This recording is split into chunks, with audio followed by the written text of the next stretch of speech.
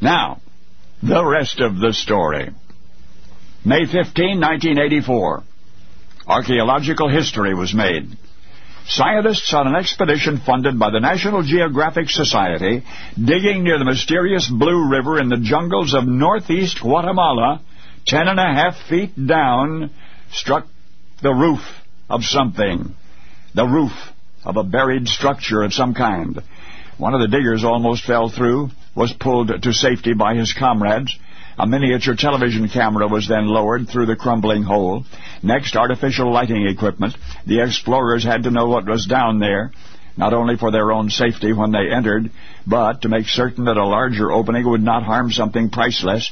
As the camera's eye scanned the chamber, archaeologists observed on a monitor above ground, and what they saw so thrilled them that George Stewart, a leader of the expedition, started crying. It was the first such find in the area in 20 years, a tomb, the immaculately preserved tomb of a nobleman who had died more than 1,500 years before. His civilization was that of the ancient and remarkably sophisticated Maya Indians. The subterranean circular room where he lay was cavernous, some 13 feet in diameter, with a ceiling 7 feet high. His skeleton appeared to be that of a male in his 30s. Nearby artifacts clearly described his importance in Mayan society. Was he a ruler, an administrator of some sort? Our uncertainty reflects how little we know of that era of Mayan history. Also discovered in the vault were beads of carved jade and 15 ceramic vessels, some inscribed with hieroglyphics which translate Great Sun. Fine pottery at arm's length from the nobleman contained the remnants of food for his journey through eternity. And there were paintings, huge, marvelous paintings.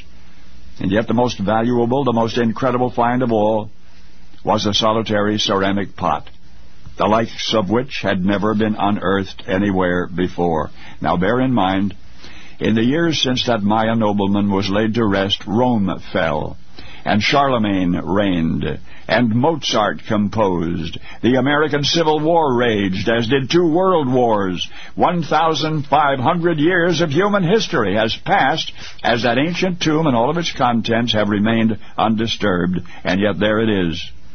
There it is, that mysterious ceramic pot, taunting modernity from the dim, distant yesterdays. We think we're so smart, so original. Maybe we're not.